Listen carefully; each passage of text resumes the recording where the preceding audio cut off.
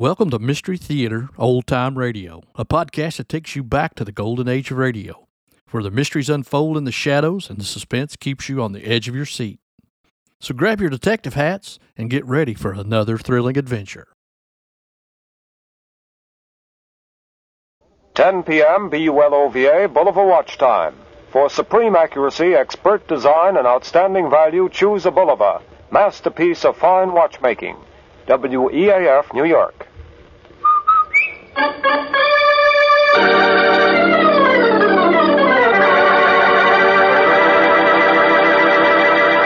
Lever Brothers, makers of Rinso, R-I-N-S-O, Soapy Rich Rinso, presents Boston Blackie, starring Chester Morris.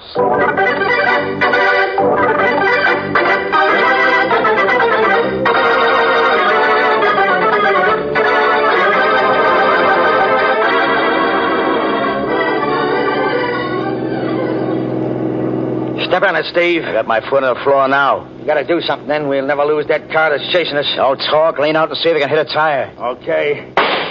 Well? Missed. Hey, watch that curve. I'll take care of the driving. Try it again. Try and hold this bus steady, will you? I'm doing the best I can. I've been fighting this wheel for 20 minutes. Now, after I swing around that next curve, I'll slow up. Try and get that tire again. Okay. Here goes. I got her, Steve. She's heading right for the telegraph pole. What a crack up. Them plainclothes cops in that car ain't gonna interrupt another one of our hijack jobs. Plainclothes cops? Those ain't no cops. The driver of the car that just wrapped around the telegraph pole is Boston Blackie.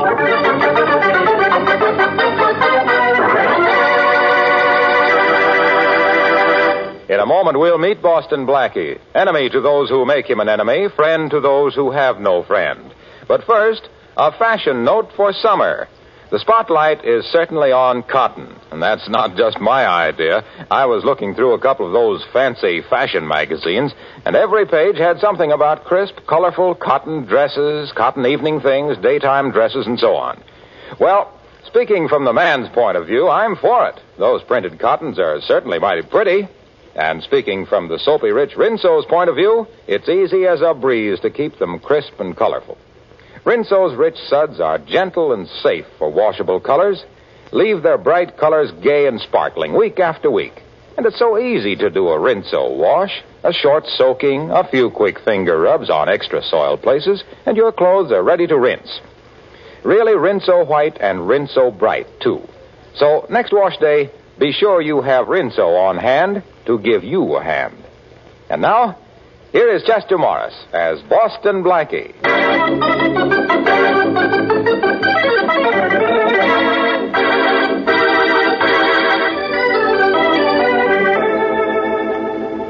Tell me, Blackie, how does your wrist feel, huh? Oh, just a slight sprain, Shorty. But we're lucky. We might have been killed when those thugs got our front tire last night. I thought for a moment we were killed. Hey, Blackie, let's stay up here in your apartment and mind our own business for a while, huh? At least until I get over that shaking up I got. Well, we weren't looking for trouble. We were just driving along and... Yeah. I know. Always that and. That's what gets us into more jams. All right, so we went for a drive. Nothing unusual in that? No, but why'd you have to notice that big sedan was parked right in front of a truck and two guys were holding up the driver? Well, I always feel sorry for the guy on the other end of a gun. Yeah, but listen, boy, if you want to listen to... What? You too, Shorty. Up high, way up. Yeah, all right.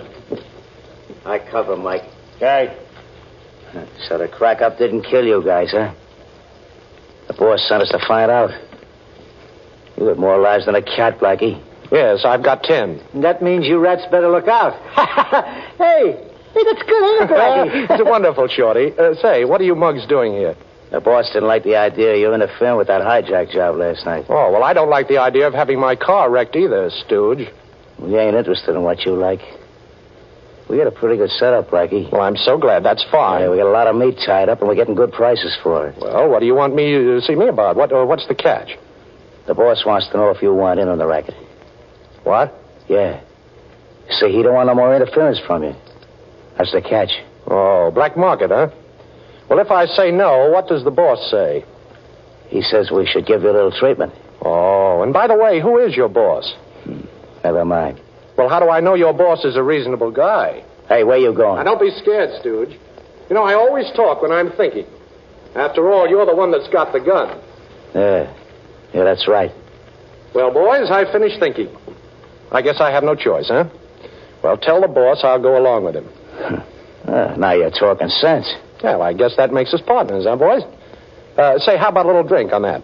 Yeah, I'll take a snort. Fine. I'm sorry. All I've got is bourbon. That's okay with me. Uh-huh. With soda? Yeah. Well, come on, boys. I'll build you a couple. Say when, Steve. When? Look, I gotta hold this gun on you, Blackie. It ain't that I'm impolite. It's just that I'm careful. You flatter me. How much soda? Gee, I never had it with soda before. Really? You haven't?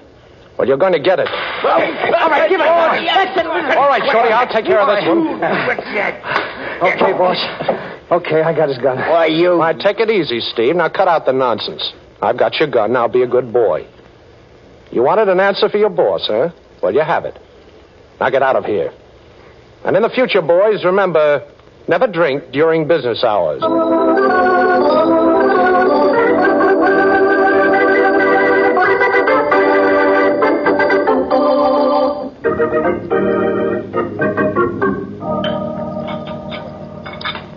Say, boss, did you know that it was 103 in needles yesterday? That's an enlightening breakfast conversation, Shorty. Thanks. Never mind, I'll get it. Boston Blackie? That's right. Sorry to disturb you so early in the morning. Well, won't you come in? Thank you. Shorty, another cup of coffee for Miss, Parker. June Parker. Well, Miss Parker, you're a charming eye-opener for so early in the morning. Boston Blackie, I need your help. And I'm glad to know you, too. As a matter of fact, you've already helped me. I have? Mm-hmm. My driver tells me you helped one of my trucks get through the other night. One of your trucks? Yes. Well, I don't quite understand. This may sound a little strange to you, but I have a ranch and I raise stock. Yes? I've sold a lot of cattle, only I can't deliver it to my customers. Oh, I see. And your trucks are being hijacked by that black market gang, huh? Yes. That's why I came to you. Will you help me get them through? That's the second offer to go in the meat business that I've had in the last 24 hours.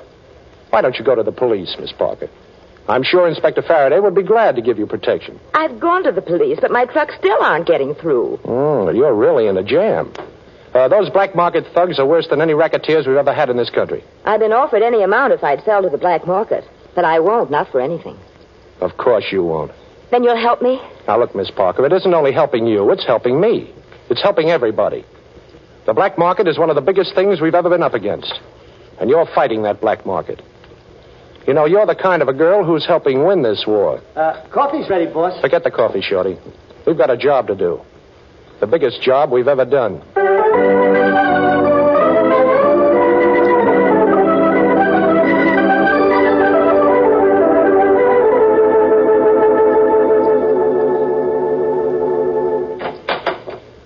That's you, Matthews? Yes, Inspector. I'll be with you in a minute. Got to finish writing this letter. Hey, Matthews, how do you spell stupidity? F-A-R-A-D-A-Y. F-A-R... Hey, oh, it's you, Blackie. I should have known. Matthews can't spell. All right, what do you want here? I don't know. What have you got here? One of these days we're going to have you here, in a cell. Oh, Faraday, you're nothing but an idealist. I've been lonely. You haven't been bothering me lately. What's the matter? Don't you love me anymore? I love you. I love you like poison ivy. What do you want, Blackie? Well, Faraday, my life has been threatened. I want police protection. You're wonderful. You want police protection, Blackie. Stop Now, wait a minute, Faraday. I'm serious. There's a gang after me, and they're not fooling.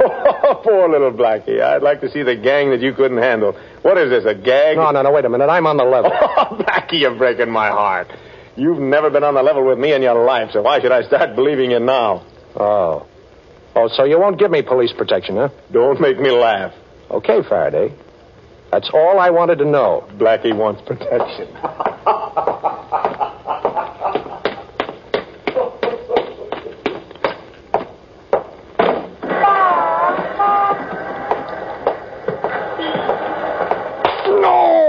Got him, Mike. Help me get him into the car. Come on.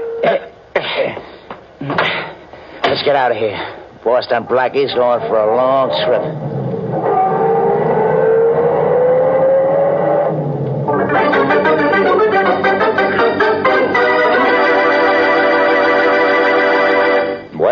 looks as though Boston Blackie's in a pretty tight spot, but Blackie is also a pretty resourceful individual, so just wait and see what happens. You know, we used to have a nice hand-embroidered motto hung up on our wall that said, "True friends are like diamonds, precious and rare." How well that applies in wartime to the washing machine. Yes, ma'am, if you're lucky enough to have a washer, keep in mind that it's your true friend and take care of it. One way is to follow the advice of the makers of 33 leading washers and use Rinso. You see, soapy-rich Rinso gets out more dirt. And with such a short run, it's easy not only on your clothes, but on your washer. And Rinso results are something to see. All your white clothes gleaming, sparkling. Sure, Rinso white. And colors washable, Rinso bright. So be sure to put Rinso, R-I-N-S-O, right on top of tomorrow's shopping list. And now, back to Chester Morris as Boston Blackie.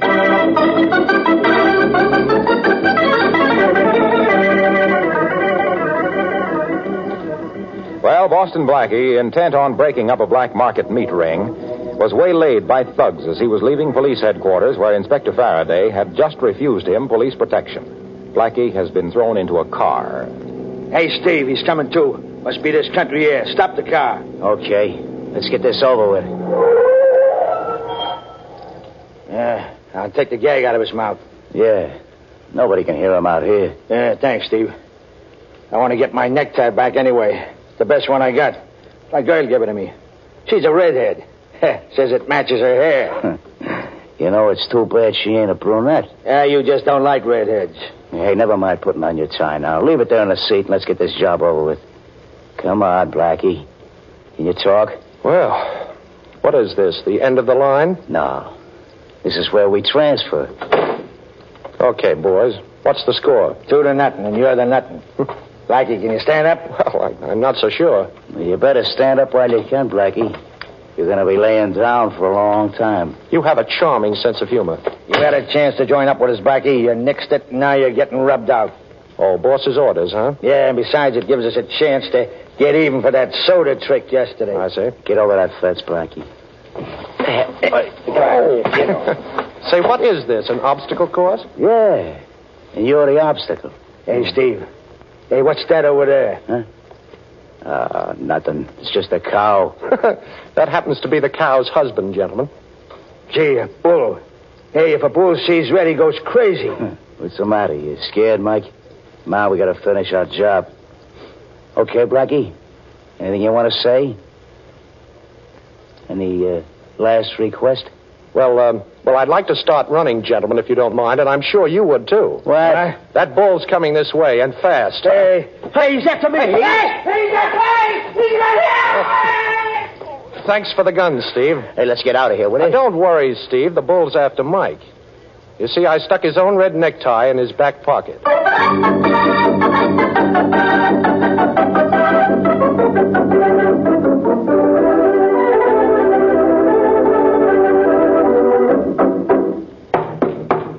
Who's there? It's me, June. Boston Blackie. Oh, Blackie, just a minute. Well, please come in. I'm glad to see you, Blackie. Thanks. I'd like some information, June. These gents we're up against are playing a little rough. Oh, Blackie, what happened? Well, I went to Faraday for protection. He didn't believe I needed it. Next thing I knew, I was tapped on the head and ended up in a cow pasture playing matador. Blackie. Now, look, June, all I want to know is just one thing. You told me that somebody tried to get you to sell your cattle to the black market ring. I want to know who that somebody is. Well, I can't tell you. I don't know. Oh, if you're being afraid, don't be. I'll see that nothing happens to you, and it's also a little bit important that nothing happens to me, too. Now, look, all I want to know is, who approached you on that black market deal? Well, some men who said they represented a Mr. George Williams. Williams? Well, who's he? I don't know him.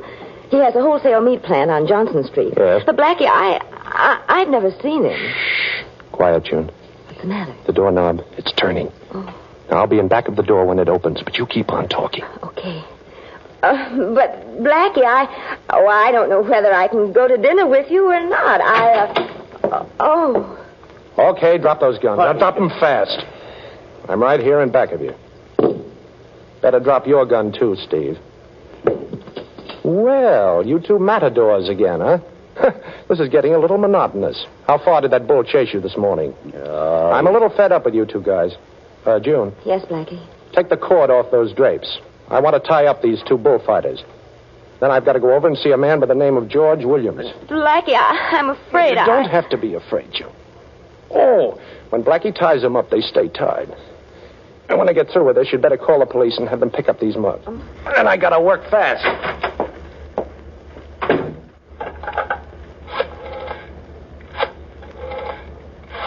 Hey, Miss Parker. You ain't gonna call no police. What?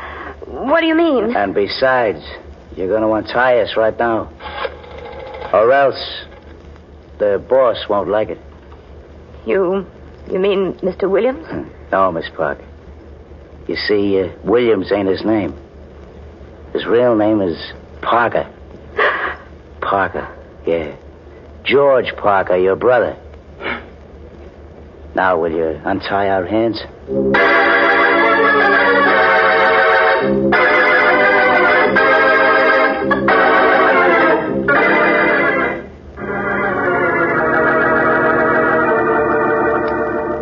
I don't know what you're talking about, Blackie. I operate a legitimate business here. I sell only at ceiling prices. I came up here to tell you I'm tired of being kicked around by those two mugs of yours. And also that you're going to lay off June Parker. June Parker? Who's she? Well, she's the girl you've been threatening. You know, the one that owns the trucks you've been hijacking. But you won't do it anymore.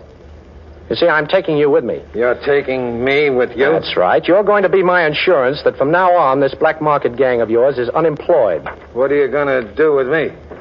What's he going to do with you? He ain't going to do anything with Faraday, I'm glad you're here. you. Yeah, I'll bet you are. Inspector, my secretary had the good sense to call you. And I'm glad you got here so fast. Mm-hmm. What's Boston Blackie been up to now? He held me here in my office at the point of a gun, Inspector. He was going to force me to go with him unless... Unless what? Unless I stopped selling meat at ceiling prices and went into the black market. Now, wait a minute, Faraday. That's ridiculous. You know that can't be right. I don't know nothing. Oh, you know a thing or two. You're just being modest. I'm a reputable merchant, Inspector. I've been in business for years. This Blackie person wanted me to make this plant his headquarters for illegal meat sales. Now, Faraday, listen. He claims I pulled a gun on him. I don't even have a gun. It was in his hand when you came in the door, Inspector. With Blackie, that don't make any difference. He can make anything disappear. Thanks. Someday I hope he goes to work on himself. This Williams is head of a black market ring. That's not true. Not only that, but he's got a couple of thugs that have an obsession about my collecting old age pensions. That's ridiculous. Please take Blackie with you, Inspector. I'll prefer charges. Now, wait a minute, Inspector. I know I've tricked you, and we've been playing hide-and-go-seek for years. Go on. But I've never gone back on my word, now have I? That's right. And I'm not going to try any tricks. I just want you to come with me to a young lady's apartment. Oh, now, Now, really, I want you to meet two friends of Mr. Williams. And if I can't prove that my story is true, well, I'll go downtown with you. Now, nothing could be fairer than that. Sounds all right. But then you can make anything sound okay. You want me to see a gal who'll set me right on this whole thing? That's right. Okay, Blackie. I'll give you a chance to square yourself, but remember, this better not be a runaround.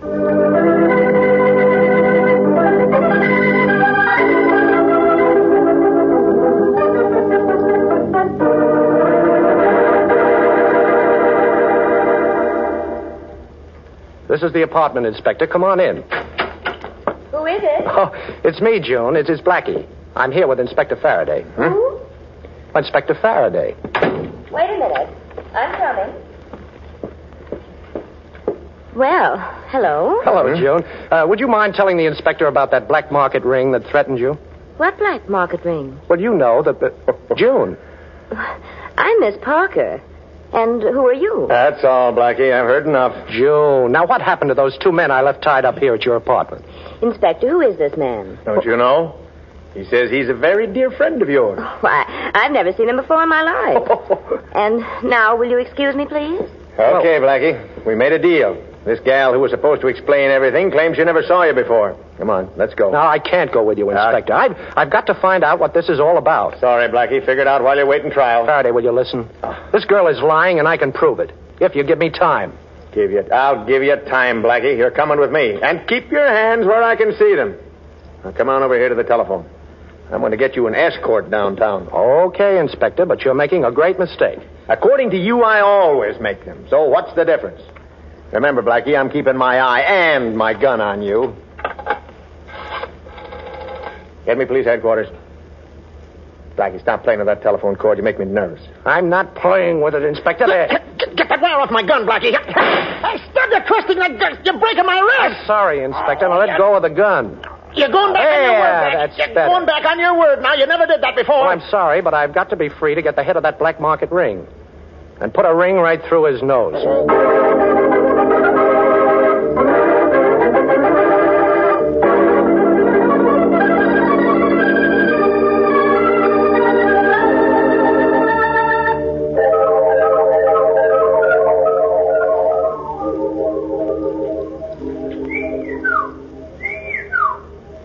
Shorty? Hey, open up, will you, boss? Wait a minute.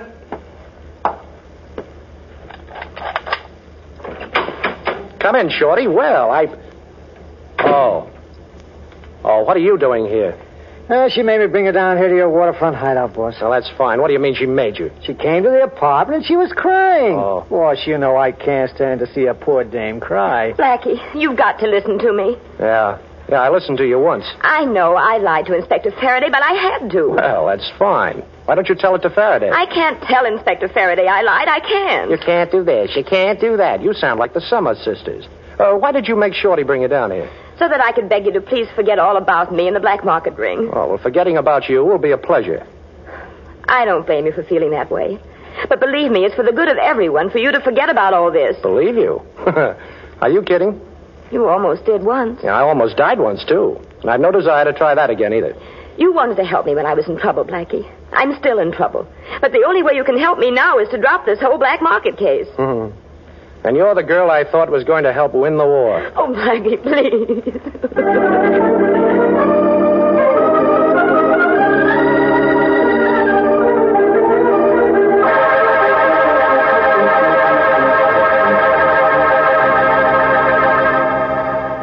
June, there's no point in your coming here to see me. But, George, I didn't even know you were here in the city. And then to find out what you're doing. How in the world did you ever get started on this? Just why should I explain that to you, June? I can't understand you. And Dad couldn't either. When you ran away from the ranch 5 years ago, you broke Dad's heart. And not hearing from you after that didn't help any. I don't see why you should complain. Dad left the ranch to you, didn't he? Yes, but what else could he do? But it's worked out all right anyway. You've done a good job, June, raising good cattle. That's helped me in my business. But black market, George. You call that a business? I don't go for those names. All I know is I'm making money. And incidentally, June, it wasn't in my plans that you should know who I am. And it's your own fault that you do. You got mixed up with this Boston Blackie, and I had something to do about it. Well, this is convenient, finding the two of you here together. Boston Blackie. Blackie. Well, now who wants to talk first? You, Williams? I got nothing to say to you, Boston Blackie. Oh, I see. How about you, June? I can't tell you anything. Well, let me tell you then. Williams, you ought to pick smarter stooges. Or I might say you ought to pick a dumb stooge, one who can't talk. You see, Steve talked. With a little persuasion, of course, but he talked. So, Williams, I know that you're really Parker, June's brother. But, Blackie, And June, that explains a great deal, too. Of course, you made Faraday very happy by pretending not to know me, but you didn't make me very happy. Oh, please, Blackie, you've got to listen to me. Look, I didn't know that my brother was going under the name of Williams. And when I found out, I was so stunned, I didn't know what to do. Except I knew I couldn't turn him over to the police. Now I know he deserves to be. Well, sister I got, huh? Yes, I think so. Blackie, you said it was very convenient having two of us here. Well, I think it's very convenient having the two of you here. And this gun is very convenient, too. Put 'em up, both of you. Georgie, did anyone ever tell you what happens to little boys who play with fire? Both of you stuck your noses into my business. June always did, and I'm used to that. And anyway, she's my sister, but I don't have to take it from you, Boston Blackie. Well, you have something there, Georgie. Not to mention the gun. June, would you please leave the room? If I'm right in supposing what your charming brother intends to do with me, it won't be very pretty. George, you wouldn't. Now, please, June, do as I say. But, Blackie, Please, June. Oh, it's all my fault. I got you into this. I didn't know that... Oh, my own brother.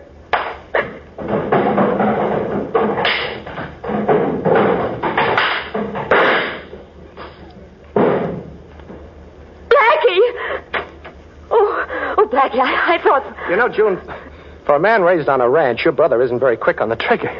Oh. Personally, I'm very glad because it gave me a chance to show him his mistake.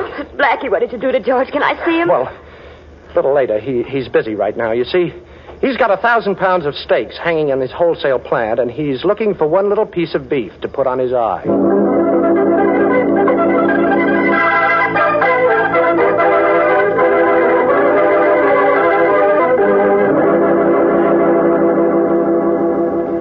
Yeah, Blackie, I guess I'll forget about you going back on your word. Good old inspector. I had a pretty good reason, you know. Yeah, I know. Anyway, you broke up this black market ring, and I get the credit. Thanks. You know, sometimes I find it kind of hard to hate you. Well, keep trying, Inspector. You know you're much prettier with a worried look on your face. You know, this thing kind of calls for a celebration, Blackie. Yeah? You and I break up a black market gang, and 1 million people can buy beef at reasonable prices. What do you think we ought to do? Well, let's see, Inspector. How about coming up to the apartment for a home-cooked steak dinner? Shall I bring anything? Yes. Points.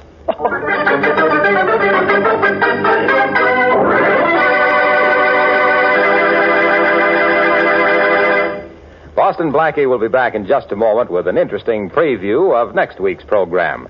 Meanwhile, let's see now. There are the dishes, the floors, the woodwork, the tiles, sink, windows. Hey, I could keep this up for hours. Listing the jobs that Rinso will make easier for you. Yes, those same soapy rich suds that are such a help when it comes to washing clothes are great for all the soap and water jobs around the house. So be sure to get Rinso tomorrow, ladies, for dishes, housework, and to keep you singing through wash day like this. Rinso, white, Rinso, white, happy little wash day song. Rinso, white, Rinso, white, birdies sing it all day long. Your fine feathered friend has a message to send, so listen, you can't go wrong. Rinso, white, Rinso, white, happy little wash day song.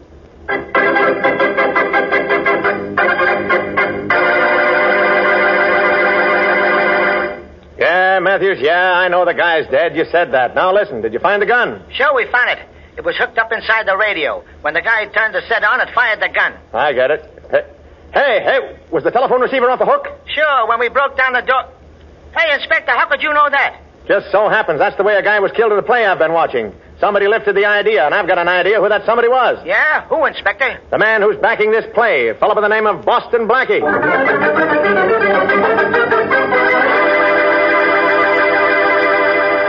Tough luck, ladies. I mean about choice cuts of lamb going back on rationing. Means you've got to be smarter than ever at figuring ways to fix the meals your families want, especially since you don't have as many points as you used to. Well, the smartest thing to do is to get extra points by turning in waste fats.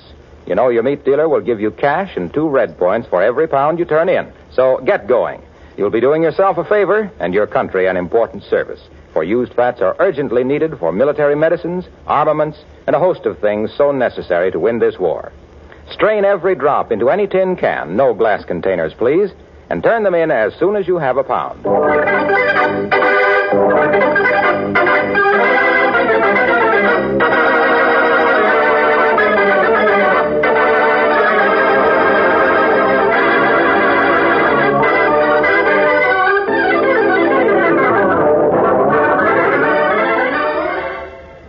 Be sure to listen at this same time next week for another exciting adventure with Boston Blackie. You can see Chester Morris as Boston Blackie on the screen at your favorite movie theater. Boston Blackie's latest Columbia picture is One Mysterious Night, soon to be released. Richard Lane appears as Inspector Faraday. Music by Charles Cornell. This is Harlow Wilcox saying goodnight for Boston Blackie, brought to you by the makers of Rinso, the soap that gets clothes.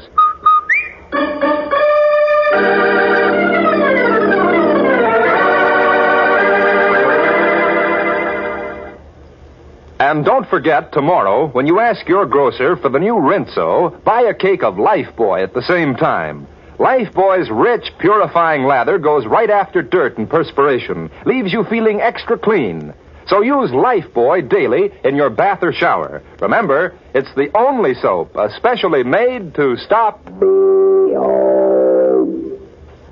This is the National Broadcasting Company.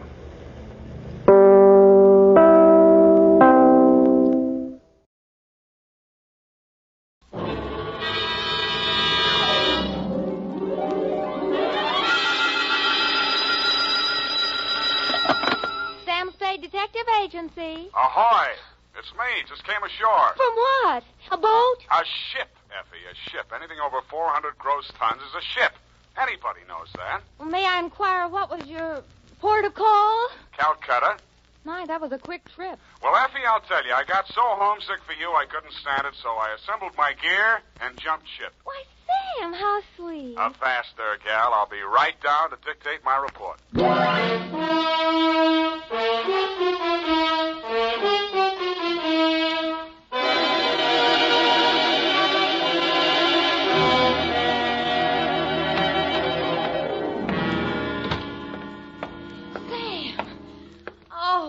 You are alive. Bon voyage, Effie. I've been worried sick. Where have you been? On my way to Calcutta, sweetheart, where the dawn comes up like thunder.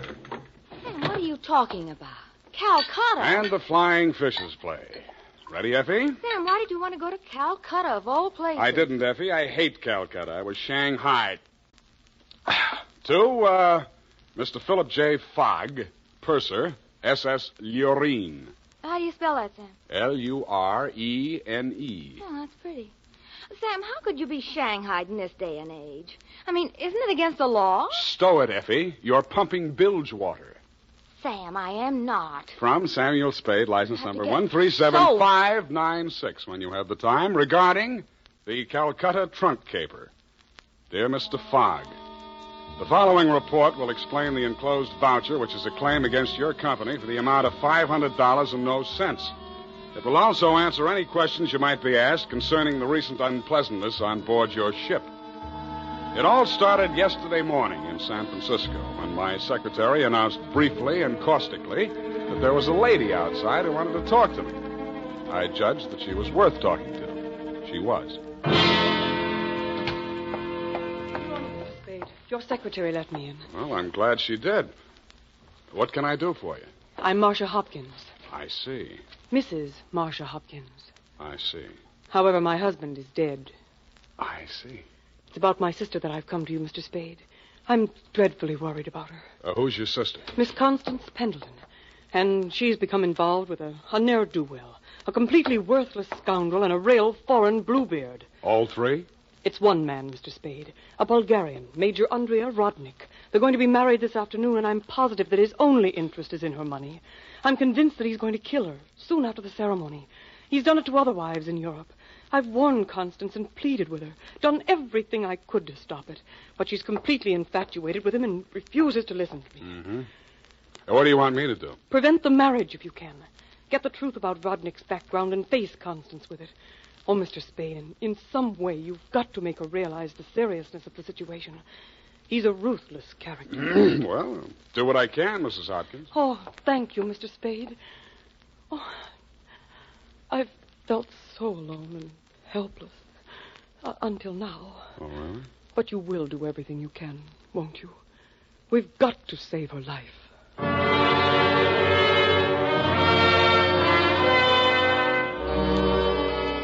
She daubed at her eyes with a stamp-sized handkerchief, patted the red gold hair at her temples nervously, smiled at me bravely, and swayed out. By telephone, I learned that the Vrodnik-Pendleton marriage license had been issued 4 days before, and that on the same day, Constance Pendleton had withdrawn a savings account to the tune of $45,000. I'd always wanted to, so I did it. I called at the Bulgarian consulate. What can I do on you? What do you know about Major Andrea Vrodnik? Ha! Andrea Vrodnik! On him we have hate, great sadness, with shame for the ground that walked under him. Oh? Ha! Andrea Vrodnik! Why is he so popular? On the devil he is driven without horns. 6 women he has killed. 6 times he has insulted the police of Europe by refusing to confess. We have proof of the murders, but never can we prove the proof on him. Yeah, sometimes it goes that way. Ha! Never do we find the bodies of the 6 women. Only their money in the name of Andrea Vrodnik. My pardon. Well, think nothing of it. You're just upset on you. You're interested on him. Why? You go to Europe? No, Vrodnik comes here. Ah, here on San Francisco. He marries again. So I'm told. Ah! Oh, by all the means, you must prevent it. Go to him, brave man. You do the world a service. Make violence on him. Even do you hang for it. Your name will live. With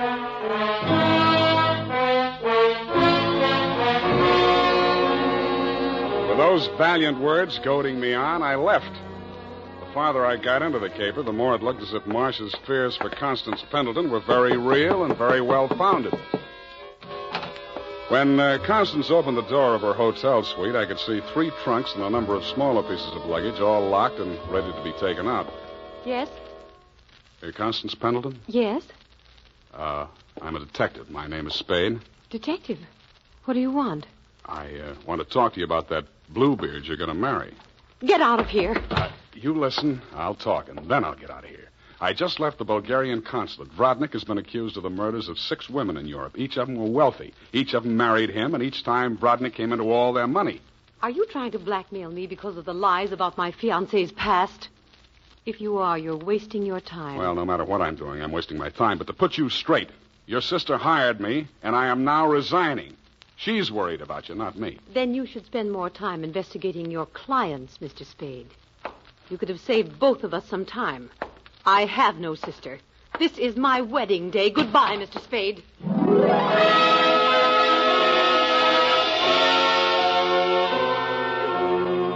As I left the room, I maintained the stern facial expression I reserve for moments of great shock. But once outside the door, I allowed myself to be carried on the wave of rage and embarrassment for just a minute, and I kicked over 2 potted palms. As I limped down the corridor, I was overtaken by none other than Marcia Hopkins. Did you see her? Let's talk about you first. Did you stop the marriage? Why did you really want that marriage stopped? But I told you. You told me you were her sister. Oh. She said she didn't have any sister. All right, Sam, I did lie to you about that. But I'll tell you who I really am. I don't want to know who you are. I don't ever want to know. All I want from you is my honestly earned fee and a brief but permanent goodbye. Oh, no, Sam, please, listen to me. We've got to save that girl. I have $500. That's all I have. Would it be enough? What's your real name?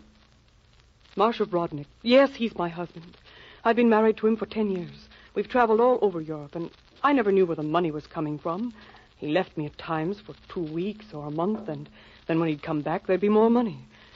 I just realized that that's when he must have been killing those poor women. And I know that's what he's going to do this time.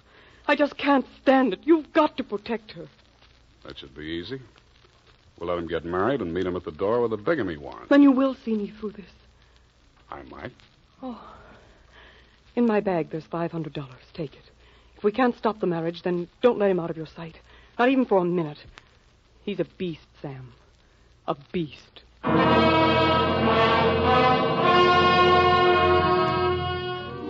Marcia dropped me in front of the Beast's Hotel, and I climbed some fake marble steps to the 2nd floor and knocked at his door.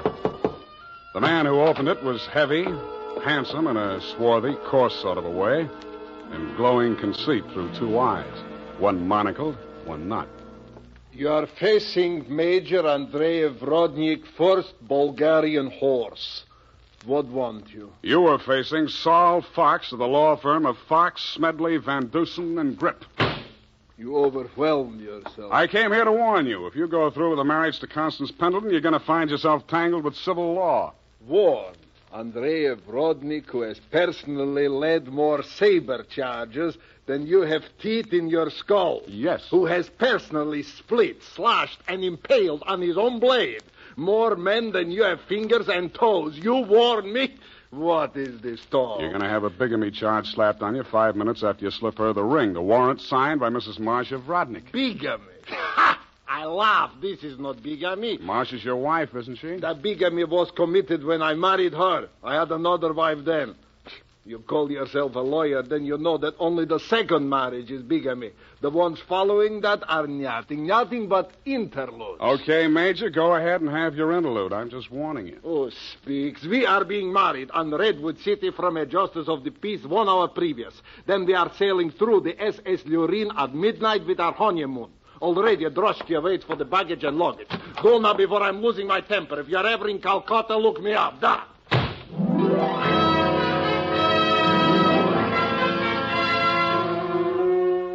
I could see the direct approach was getting me nowhere, so I decided to proceed by stealth. I waited outside the building, and when he left, I tailed him. He made 4 stops. at a second-hand store, a hardware store, a surgical supply house, and an undertaker supply house. At these places, he purchased the following items: an oversized steamer trunk, black with brass fittings, a large ball of rope twine, 2 large lead sash weights, a set of surgical instruments, and at the 4th and final stop, the undertaking supply, he bought 2 items: a 20-foot length of rubber tubing and a pump. He returned to the second-hand store with his other purchases, put them inside the trunk, and ordered it sent up to Constance's hotel immediately, and thereupon it took himself to the same place. Marcia was waiting in the empty lobby when he went in. I crouched behind a pillar, turned up my hearing aid, and listened. Did you get the thing? Yeah. Now listen, my darling. We must work fast. As soon as the trunk arrives, before she has a chance to get to the telephone. Yes, Andre, but please, no cutting in the apartment. As you wish, my darling. Now, you know what you have to do. While I'm getting her into the trunk, you'll change her clothes, put on her traveling dress, the hat with the wet... What is it? What's the matter? Nothing. Come, we must make haste.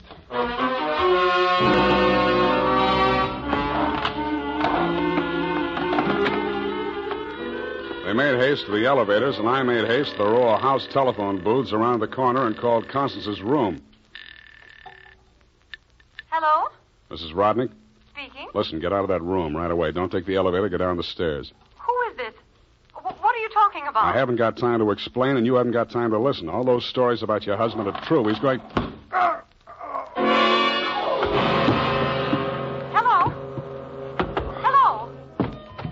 Are you still on the line? My hand clawed out to the door handle, but I couldn't reach it. I felt as if the walls were closing in around me, and just before it got dark, I had the crazy notion that I was inside Brodnick's big black trunk with the brass fittings. I could still hear Constance's voice way off in the distance, somewhere in the direction of Calcutta. I tried to shout to her, to warn her, and then the lid closed over me.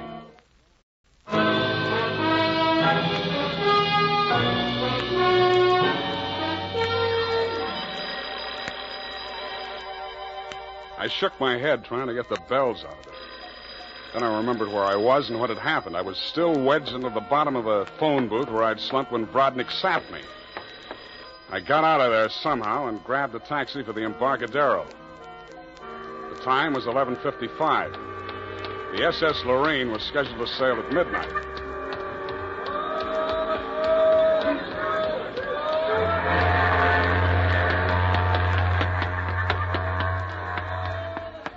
I was no sooner across it than they hauled up the gangplank and the ship started moving out of the berth. I didn't know where she was bound for, and I didn't much care.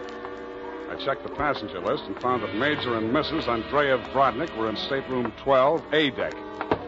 1 minute later, I was hammering on the door of stateroom 12. The woman in Brodnick's stateroom was Constance, and she was not in a trunk. I thought I told you to stop interfering in our affairs. Yeah, your husband told me to, but I didn't like the way he did it. Get out from here. Get out. I see you got your trunk in here where it's handy. Doesn't it make the stateroom kind of crowded? Why don't you give up, Mr. Spade? 2 times already. You are twice a fool. Marcia has no money to pay you. Neither have I, even if she had the case. And believe me, she has not. Oh, why do you even bother talking to him, Andre? Mr. Spade, will you go now, or will I have to call the steward and make a complaint against you? I went. I still thought Marcia Hopkins was somewhere on that ship. I still didn't like the look of that trunk. I found the purser's office and went in. You looked at me as if you thought I was a stowaway, Mr. Fogg, and you were right. I'll have to make arrangements for you to ride back with a pilot, Mr. Spade.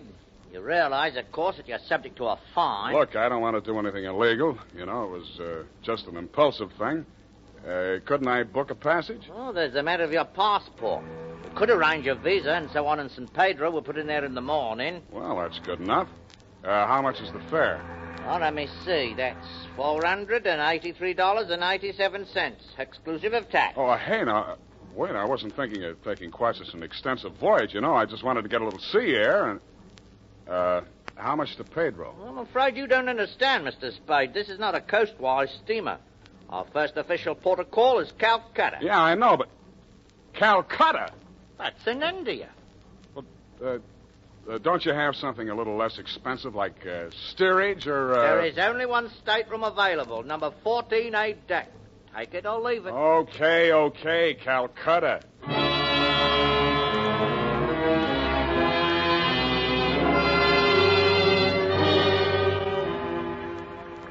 After buying my passage to Calcutta, I had exactly 12 cents left. This I gave to the steward who showed me to my stateroom. He thanked me, kicked me in the shins, and left. Out on deck, a tall, red-nosed old gentleman in knickerbockers and a yachting cap was taking a turn around the deck. With him was a face I'd seen in the morning lineup down at the Hall of Justice a dozen times. He was a hotel thief by profession, name of Norman Gorman. He knew me, too, but he didn't give me a tumble. I fell into step with him. Sea air. Nothing like it, am I right? Yeah, I guess it's okay, but there's so much of it. Bracing. Salt spray. Nothing like it. Oh, yes, of course. Hey, Norman, my lad. I hate it. I hate boats. Suppose there was a fire on board. Fire? Oh, ridiculous. This your first voyage to the Orient? Yeah. The inscrutable East. You've made this trip before? Oh, yes, indeed. I've worked this line. Yes, indeed. I make this voyage very often. Business interest out in India. Tea, you know. Runs in my family. Sturgis's Golden Orient in the little yellow package. Ever tried it? No, I never indulged. Huh? Don't drink tea. That's ridiculous. Commodore, I need a drink. I ain't happy. Suppose there was a fire on board here. Well, let's all have a drink. Yeah, suppose there was Shall we? a fire. Come on, I'll shot you to a drink, sir. Not me, Commodore. I just remember this is Fire Prevention Week.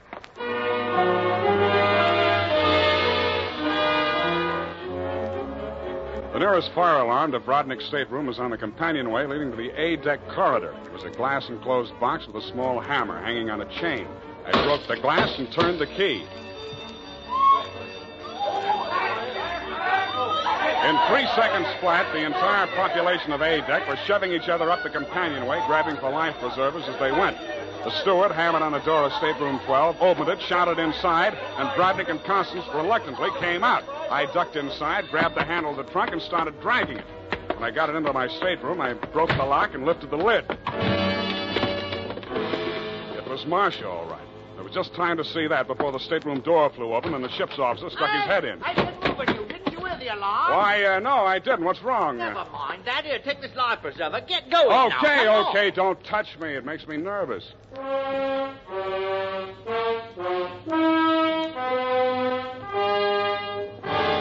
20 minutes later, the captain announced to the mob up on the deck that it was a false alarm, and the passengers drifted back to their cabins. I tried to look casual as I unlocked my stateroom door and walked in.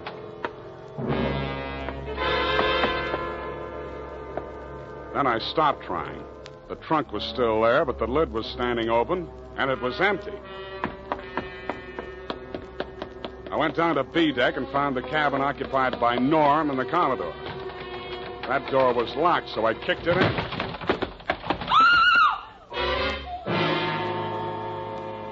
You could still see the marks on her wrists and ankles where the cord had been. It was the girl I had seen in the trunk. It was Marcia Hopkins, and she was very much alive. Oh, I'm sorry. I thought it was... Oh, what am I going to do? What am I going to do? You've got to help me, Sam. Why should I help you? He's crazy. They're both crazy. It all depends on who's in the trunk, doesn't it, Marcia? When it was Constance, you didn't think he was so crazy. Oh, don't you understand? I had to pretend that I'd help him. He was going to kill her right there in the hotel room. I told him it was too dangerous. If anybody looked in the trunk, it would be safer if she was in there alive. So he finally agreed and said he'd wait until we got out to sea to kill her. And then he was Yeah, going I know about that.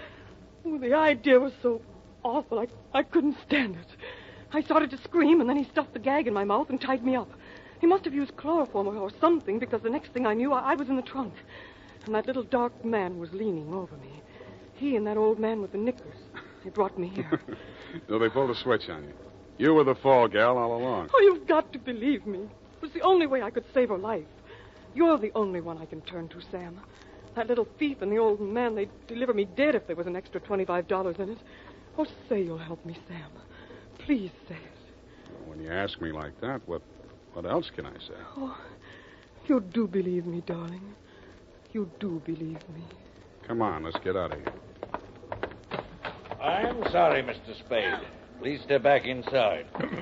I promised my associate, Mr. Gorman, that I would not allow this young lady to risk her life by leaving this cabin. You're getting into this caper at the wrong end, Commodore. It's wound up. They've bungled it. It's no good anymore. You may be right. But you understand my position, sir. I can't take any chances. You've talked to Mr. Gorman? Norm? Yeah, I talked to him. He took you into his confidence? Stop making with the pistol, Commodore. You don't know how to use it anyway. Oh, heavens, Norm. You're as white as a sheet. What is it? Oh, he's sick. Go get a doctor. Yes, indeed. Right away. Listen, Spade. Take her with you. Get out of here. I don't want no part of this. You got it bad, Norm. I'm sick, I tell you. The way I had it sized, this was a clean caper, a snatch. I figured the dame here's an heiress or something. Maybe they drop her off in L.A., connect some ransom, and go on. I figured there was enough for all of us. Oh, but that creep, that Rodnick, he's crazy. He's a regular Jack the Ripper. Stop babbling, Norm. Tell me what happened, exactly what happened. I get a sinking feeling in my stomach every time I think about it. Well, I go in, see? He's very smooth, very businesslike. He offers me a drink. I accept it. He mixes a couple of highballs for me and the dame, then he starts talking. I guess she don't know all about it before this, because she gets just sick as I do. First, I think he's kidding. Then he drags out this set of cutlery like a doctor uses to operate on people. Only he's got something else in mind. The porthole, you understand? Oh, please. I don't want to hear anymore. Being as it's you he has in mind, I don't blame you. My stomach. Hey, Norm. Norm. Here he is, the ship's surgeon. Oh, dear me. What? Stand away from him, please. Help me get him into the bunk. Sure, Doctor. Take the shade off that light, please. Yes. He's dead, isn't he? Oh, yes, he's dead, of course. Who poisoned him? I didn't waste any time answering him. I grabbed him by the arm. Before he could object, I was pushing him up the companionway to A deck. It was probably too late to save Constance's life. She'd drunk the same poison, and I was pretty sure she had, but if I was going to nail him for the murder of Constance, I had to get there before the evidence vanished. We got there just in time. I don't need to tell you what we saw, and I'd rather not. Rodnick rose slowly to his feet, clicked his heels military fashion, and bowed very low. The ship's surgeon. How opportune. Perhaps you could advise me, Doctor. After all, I am, in all honesty, even still, a mere amateur at this sort of thing.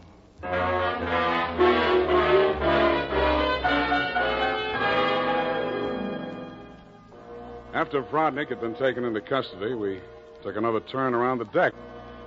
It was daylight, and the ship was lying to off San Pedro. This time, the fresh air really felt good, and so did Marcia. It's all over, Sam. Yes, sweetheart, it's all over. But not between us. Say it, Sam. Say it's not all over between us. How can it be? I knew it. I knew you felt the same way. All my life before, it's been like a terrible nightmare. It never really happened. But it did happen, sweetheart. Oh, but you can forget it, darling, can't you? Please forget it.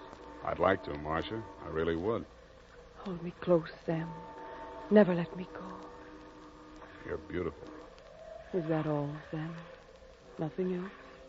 Yeah, lots else. That's why I think we better say goodbye right now. Because when I feel like this, I get foolish. And if I get foolish with you, I'm likely to wake up in a trunk someplace.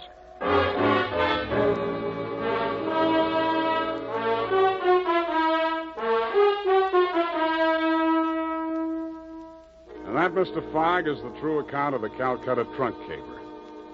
As my voyage was interrupted through no fault of my own, I trust you will advise your company to refund my passage minus the one-way trip to San Pedro. Period, and a report.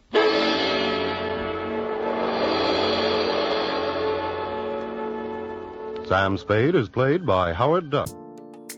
This part of the podcast is sponsored by Understanding the Bible Made Easy.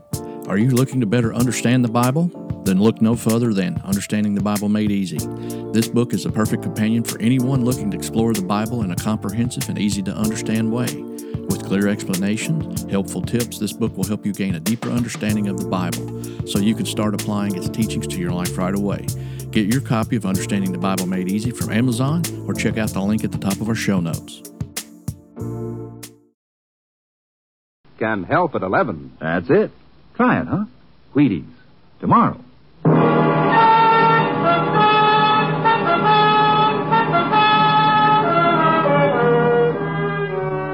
It was a great night. Chilly as I walked hunched against the rain, and stopping long enough to catch the sweetness and light in the headlines.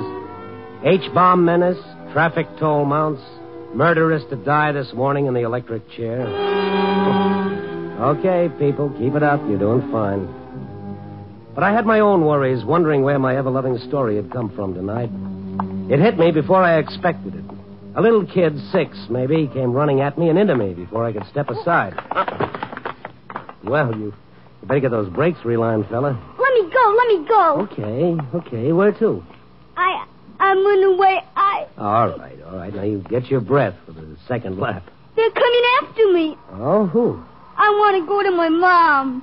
I thought you were running away. Wait a second. What's this? My money.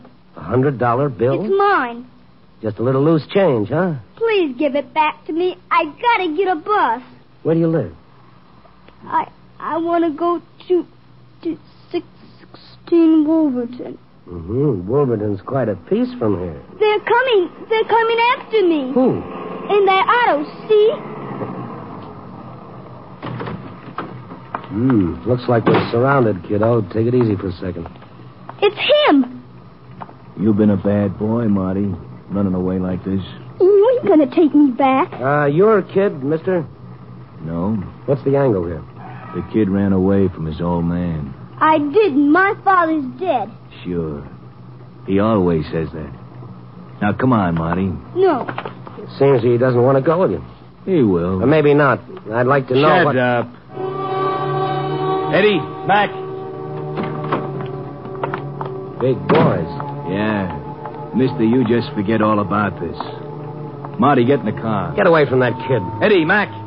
Don't hit him. Don't. That's a sample. Open your trap again and you get the rest. Come on, let's go.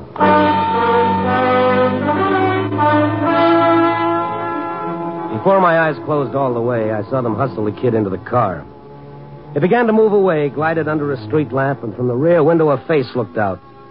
Jerry McCallum. The brains behind almost any illegitimate enterprise you could name. Nothing too small or too big for Jerry if it made a nickel. From what I saw of McCallum's face, he could have gone in right then for murder. Mine.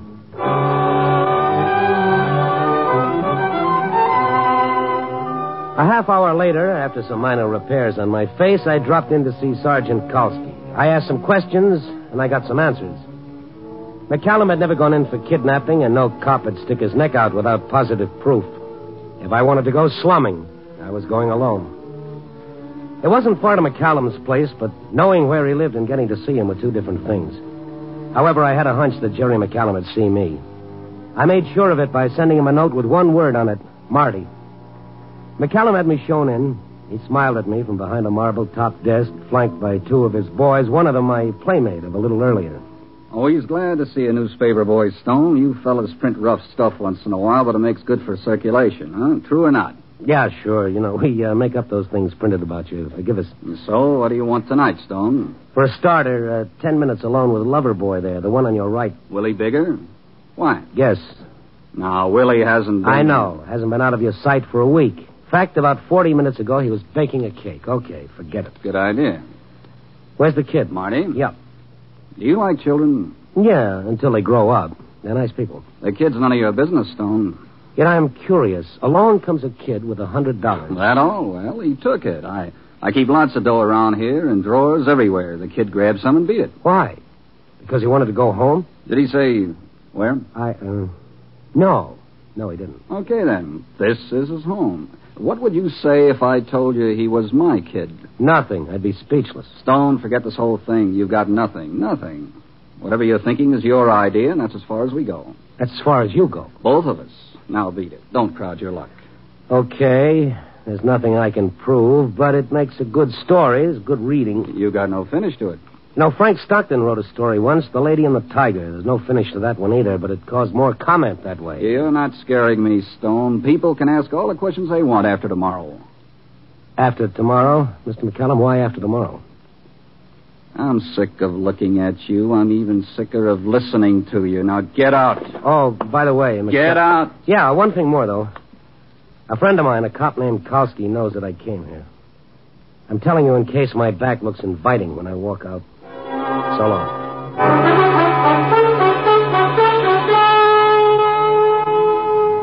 On the way down to the street, that tight feeling grabbed my throat, made my nose itch and my eyes water. I kept my shoulders hunched against a bullet or a knife, but nothing came.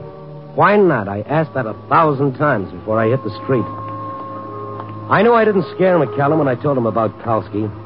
McCallum had a million ways to rub out anybody who got in his way and a million alibis to keep himself clear. He'd done it before. But me, he let go. Why? He said after tomorrow. He didn't want anything to happen until after tomorrow. I kept thinking and kept walking. And then something began to go around on the back of my head. McCallum tomorrow. McCallum tomorrow, and suddenly it hit.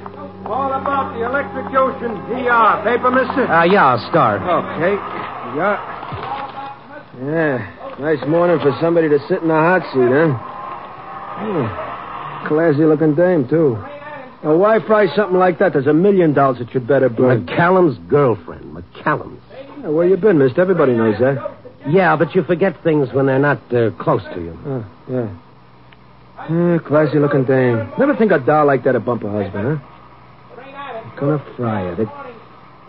Hey, mister, you sick or something? Or something, yeah. Bud, you ever get a great big hunch? Once. I lost. I might, too, but it's worth a try. I grabbed a cab. I thought maybe some of McCallum's boys were tailing me, so I had the driver cut back and forth. Then, when I was sure we were clean, I had him drive to McCallum's apartment house and park down the street a few doors. This okay, mister? Yeah. Turn off your motor.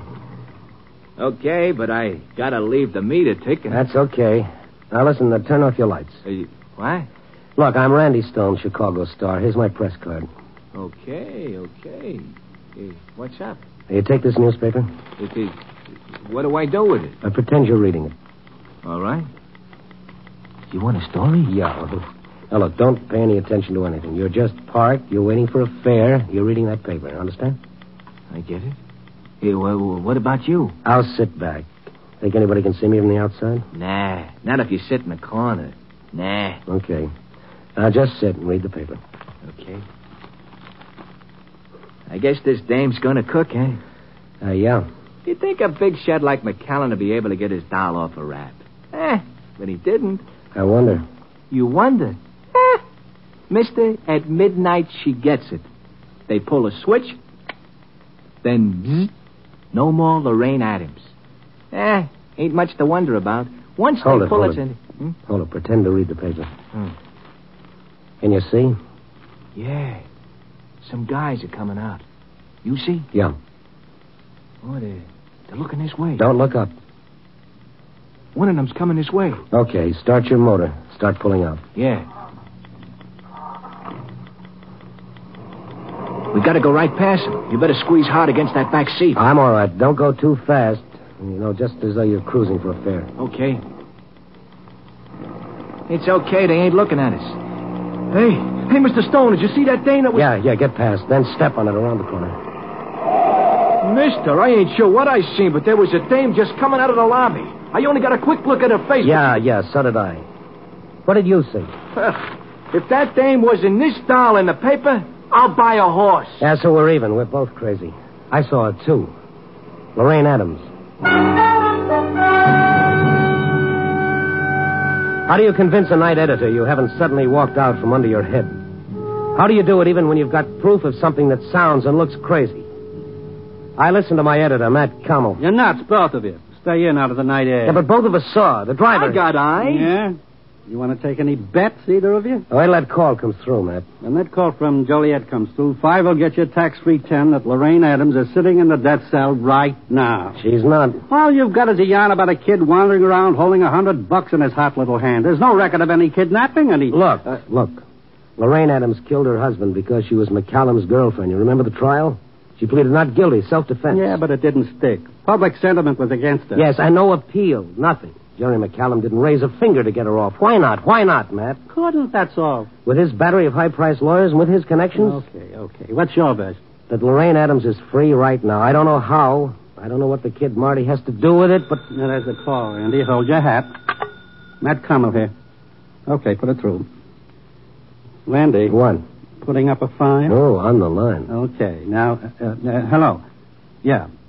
Look, Stromberg, you're covering the Lorraine Adams electrocution, aren't you? Uh-huh. Well, listen, this is going to sound nuts, but is Lorraine Adams still in the death cell? Oh, you don't say. Okay, CR, thanks. No, that's all. So long. All right, Matt. Give. You know what I'm going to do with this 5-spot? Buy you a jacket with sleeves that tie in the back. What did Stromberg say? The Lorraine Adams execution is scheduled tonight as planned. The chaplain is with Lorraine Adams right now because at midnight, in exactly 2 hours and 10 minutes, she burns.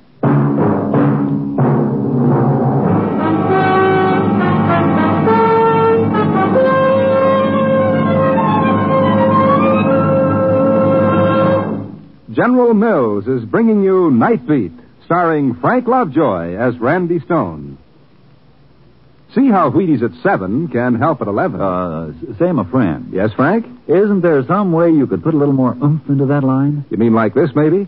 See how Wheaties at 7 can help at 11. Well, Or see how Wheaties at 7 can help at 11. There, that's it. See how Wheaties at 7 can help at 11. Because they really can. They're whole wheat, you see. I guess everybody knows about the snap and energy you get from whole wheat. Why, you start breakfast with a big bowl of Wheaties and the whole morning just seems to slide along easier. Big chores don't look so big. Long hours don't seem so long. People seem pleasanter when you've had your Wheaties. And you know why? It's just that Wheaties have lots of vitamins and minerals, lots of solid nourishment, the kind you need to look a tough task right in the eye. Wheaties taste good, too. Crisp and nice to munch on, a nice, sunny, nut-sweet taste to them. A good, satisfying flavor that keeps on tasting like more, no matter how often you eat them. You see, when you eat good, you feel good. It's simple as that. Now, my friend, would you just try that line again? See how Wheaties at 7 can help at 11. That way, because they really can, you know. Try it. Wheaties.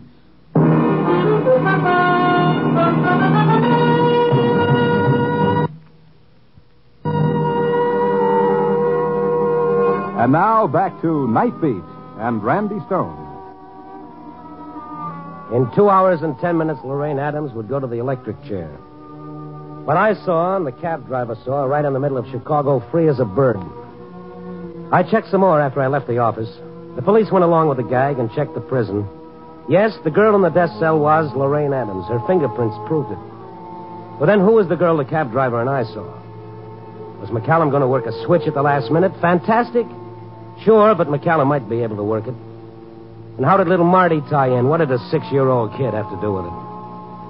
Well, I had until midnight to learn a lot of things. There was only one place to start, 616 Wolverton, the address Marty had given me. It was a cheap boarding house. I had the driver wait. I knocked on the manager's door. It took 3 minutes to get her out of bed, and she wasn't happy. What do you want, huh? What's the idea, huh? Randy Stone, Chicago Star. I take a newspaper. You selling papers this time in the morning? Oh, no, listen to me, will you? Magazines all day, newspapers in the middle of the night. Here, take this and listen. $10? For what? There's a little kid live here. His name was Marty, about 6, brown hair, cute little guy. Are you kidding? That was 4 or 5 months ago. But he lived here? With his mother. His mother? What did she look like? Ask my husband. Where did she go? Only one thing I can tell. She worked at a joint called, Oh, come on now, come on. the Blue Herons. Yeah, that's it. Blue Herons.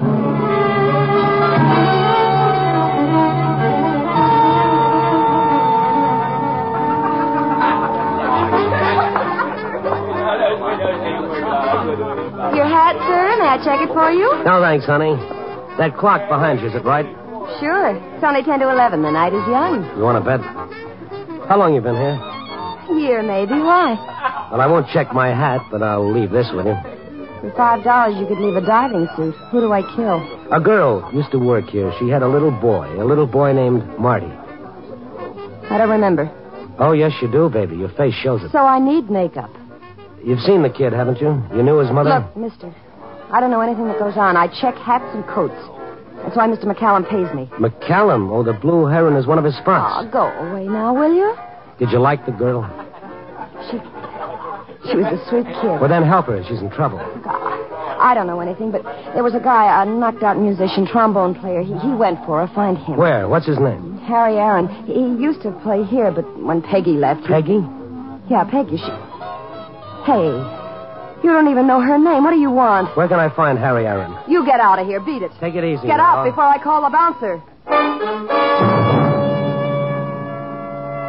With the clock getting ahead of me, I looked up Harry Aaron in the musician's directory. With only an hour and 10 minutes left, I tried to find him. Yes, he played here, he played there. He was a good boy, but he was always high. I covered one spot after another, time running out, an hour left, 50 minutes. And then finally I hit a rooming house. One of those places where you stay up all day and all night. Anybody goes to sleep, he's a curiosity. There was a jam session going on, and I headed for the music.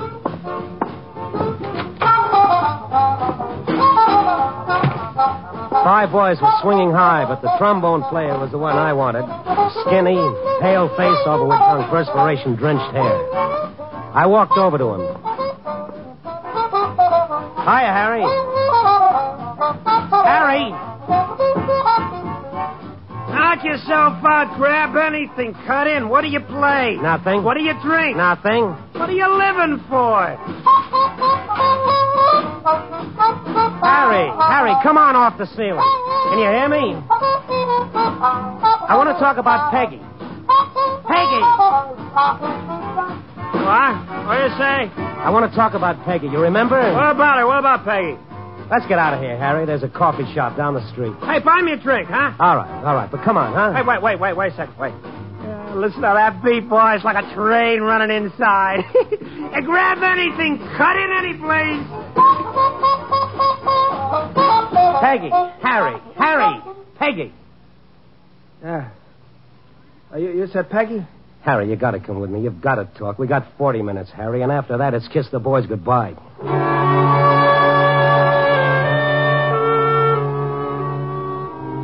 I made him drink coffee strong and black, and I made him walk until his head cleared up a little, but it took time.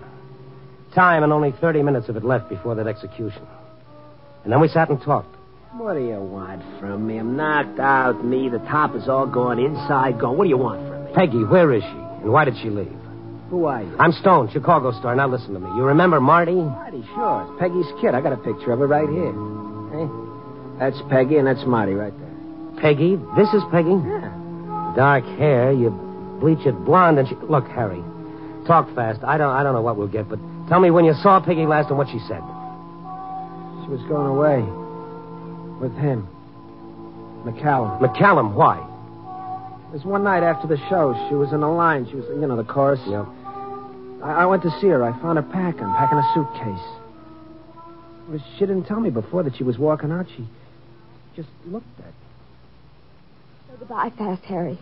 Real fast. Well, why, kid? What's all the rush? I can't tell you, Harry. Only you're not going to see me anymore. Oh, yeah, I get it. You don't, Harry. You don't at all. Sure, McCallum. I know. We talked a long time to you yesterday. It's nothing to do with McCallum. No, sure not. It's nothing to do with a knocked-out horn player either, huh? Oh, Harry. Don't talk like that. Okay, I'll play it for you sometime. 20 choruses.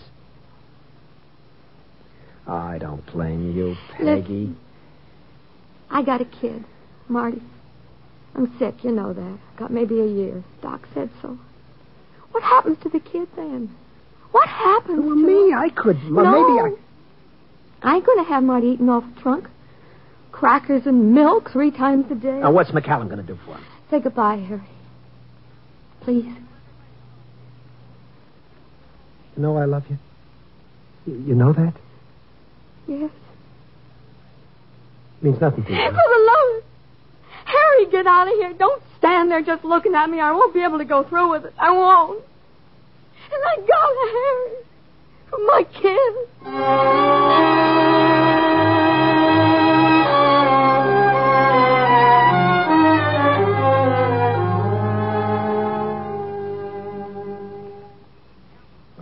That's all I know. When did that happen? 5 months ago. Just before Lorraine Adams went to trial for murder. What are you talking about? Look. This is Lorraine Adams' picture in the paper. Here's Peggy.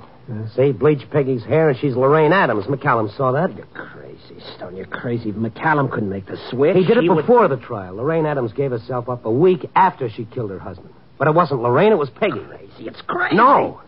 In less than half an hour, Peggy will go to the electric chair in place of Lorraine Adams. What? Well, get her out. You gotta do something. Our only proof is Marty, but he's at McCallum's place. Stone, she's gonna die. You said it. She's gonna die. Stone, do something. Well, I'm going to Joliet to see the warden. You gotta do something too, Harry. Find Marty.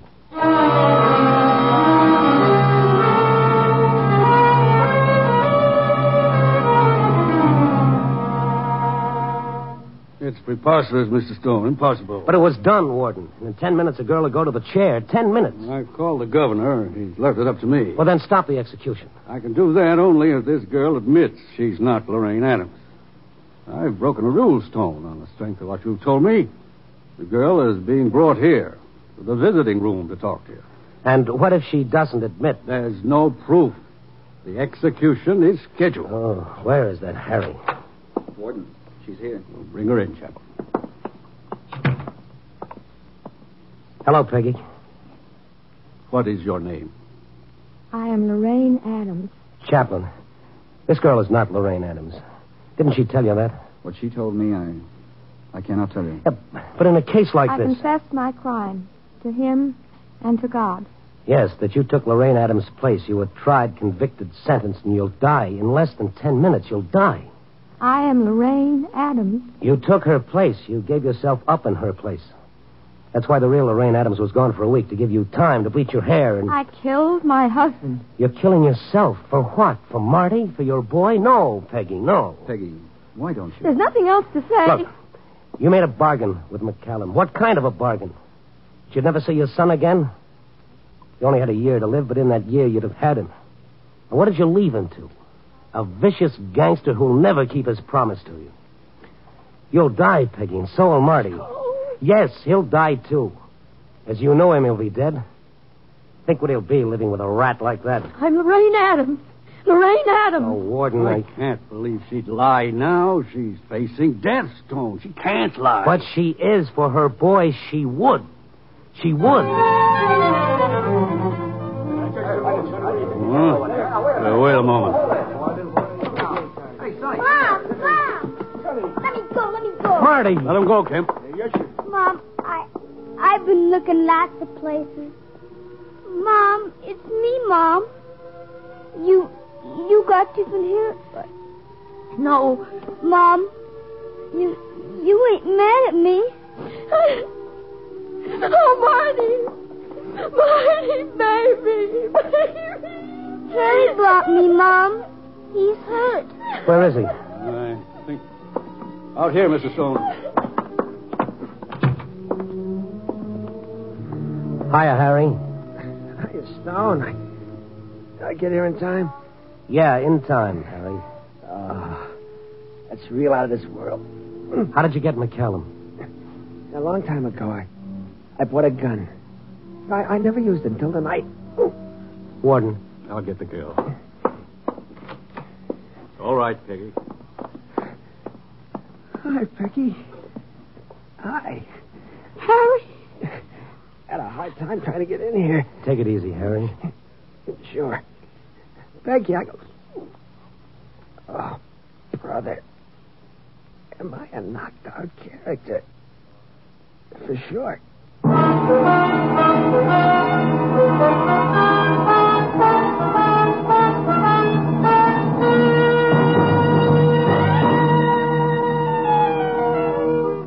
Love. L-O-V-E. Spell it one way, interpret it 100 ways.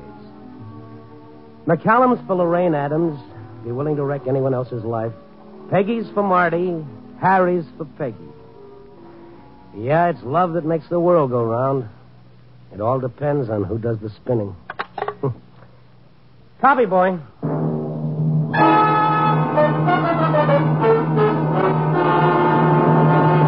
You are listening to Nightbeat on the Wheaties Big Parade. Oh, Frank Lovejoy, you have a guest. I have? Oh, so I have. Welcome, Joel McCrae. Hello, Frank. I enjoyed your show. Thank you very much, Joel. I understand that you have a new program that's joining the Wheaties Big Parade. Glad to have you with us. Glad to be with you. Yes, I'm turning into a Texas Ranger for our new Saturday night program beginning this week. A Texas Ranger for real, huh? Well, pretty much for real. These are real stories from the files of the Texas Rangers, you know. Just like your show, Nightbeat. It's pretty dramatic stuff. You'll have fun doing them, Joel, and I know that we'll enjoy hearing it. Good night now. Oh, wait a minute. Say, have you got the password? Password? Oh, sure. Wheaties. That's right. Night, Joel. Thank you, gentlemen.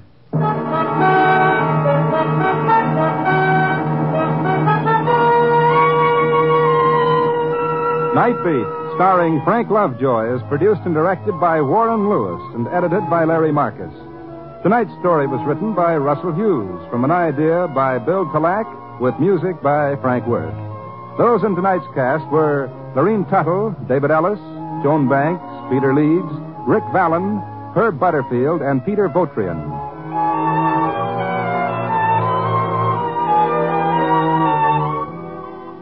Listen next week at this time and every week as Randy Stone searches through the city for the strange stories waiting for him in the darkness.